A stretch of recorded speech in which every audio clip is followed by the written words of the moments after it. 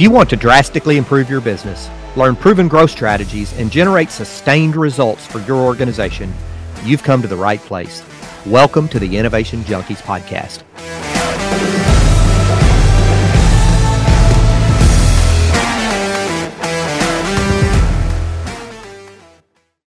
Is your growth plan missing the mark? Take advantage of our strategic growth diagnostic from Innovation Junkie.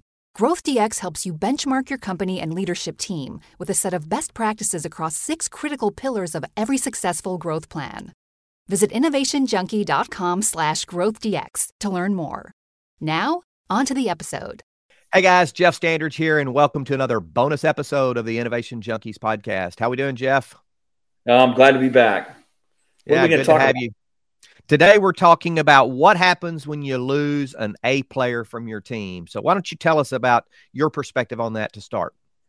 Yeah, it's something that can be really daunting, and it can be a gut punch at times for leaders at any level. And it's a reality, I think, of the market that we're in, is that occasionally you're going to have highly talented people that might have been completely satisfied with their situation. They just see a new opportunity somewhere else. And so I think the key thing is to not panic and to not sort of hold it against the person that's leaving to go on to a new opportunity.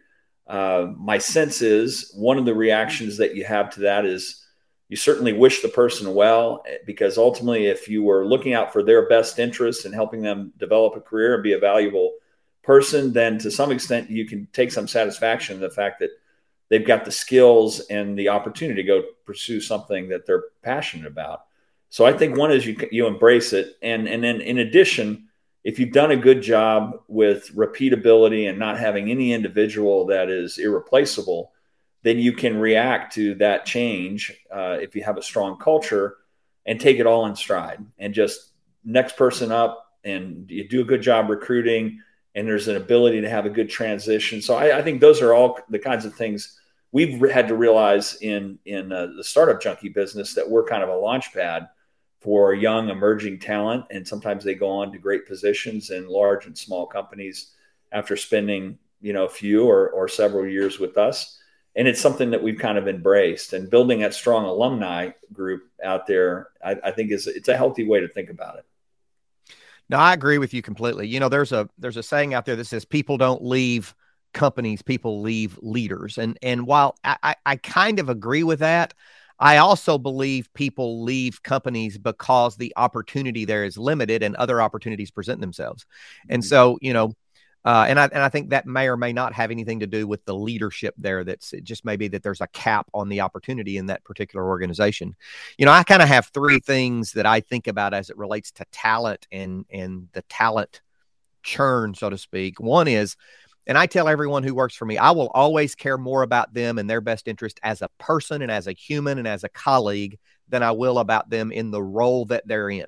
So if they find an opportunity that's better than I can afford them, a better opportunity than I can provide for them, then I'm not going to try to talk them out of that opportunity for an artificial one with me. If I think I can compete with that opportunity, I'll tell them and hope that they stay. But if I can't, I will not try to artificially keep them on board by inflating their salary or fabricating an opportunity that's not real. I just won't do that. I care more about them as a person. So I think that's a philosophical thing that is important.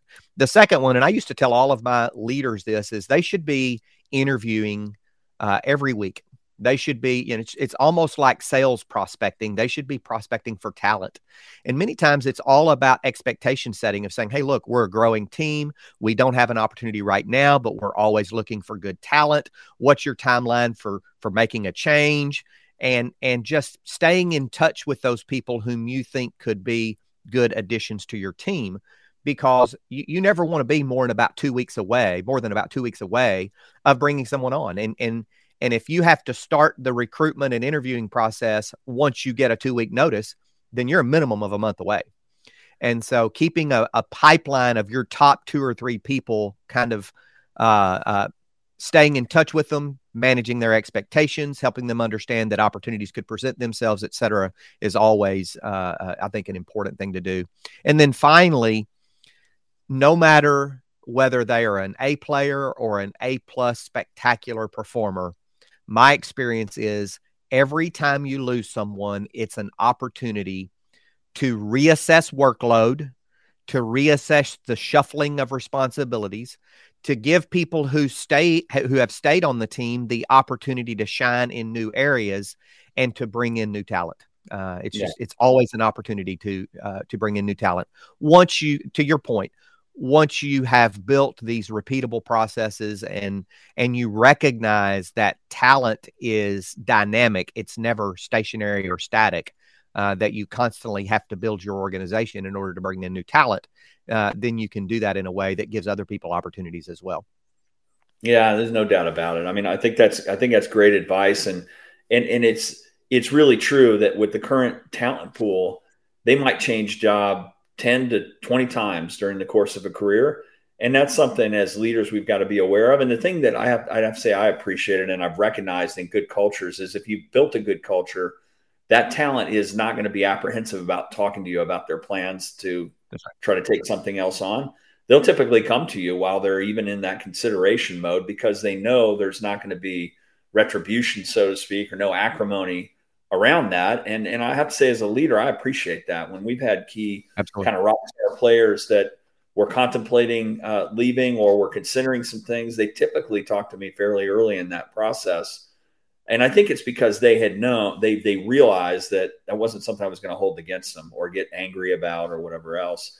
But I think as a leader on the losing side of that, so to speak, if you look at it that way, if you have confidence in the brand that you built and the culture that you created, that's just part of the deal. And it doesn't upset you or really put you in a frame of mind where you think we're going to lose a step. If you're executing well, there'll be other people that will be attracted to the brand that you have and the organization that you've built. I think that's great feedback and great advice there as well. Today we're talking about what happens when you lose an A player. Let's summarize it for them, Jeff. Make sure you care more about the person than you do the role. Build repeatable processes so that when someone comes in, you have other opportunities to shuffle the work and give other people the opportunity to shine. And then create a culture where people can come to you and talk to you about those opportunities when they're considering them, so that you don't get surprised. And if there is an opportunity to retain them, you're afforded that opportunity because you know on the front end that they're considering pursuing other things.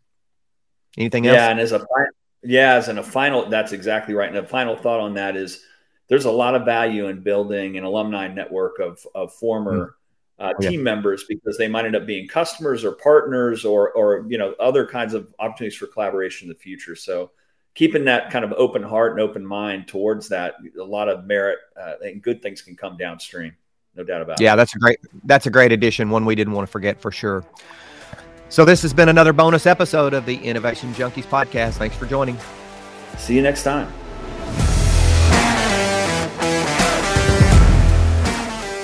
Feedback from listeners like you helps us create outstanding content. So if you like this episode, be sure to rate us or leave a review. Also, don't forget to subscribe to get the latest growth and innovation strategies. Thanks for tuning in to the Innovation Junkies podcast.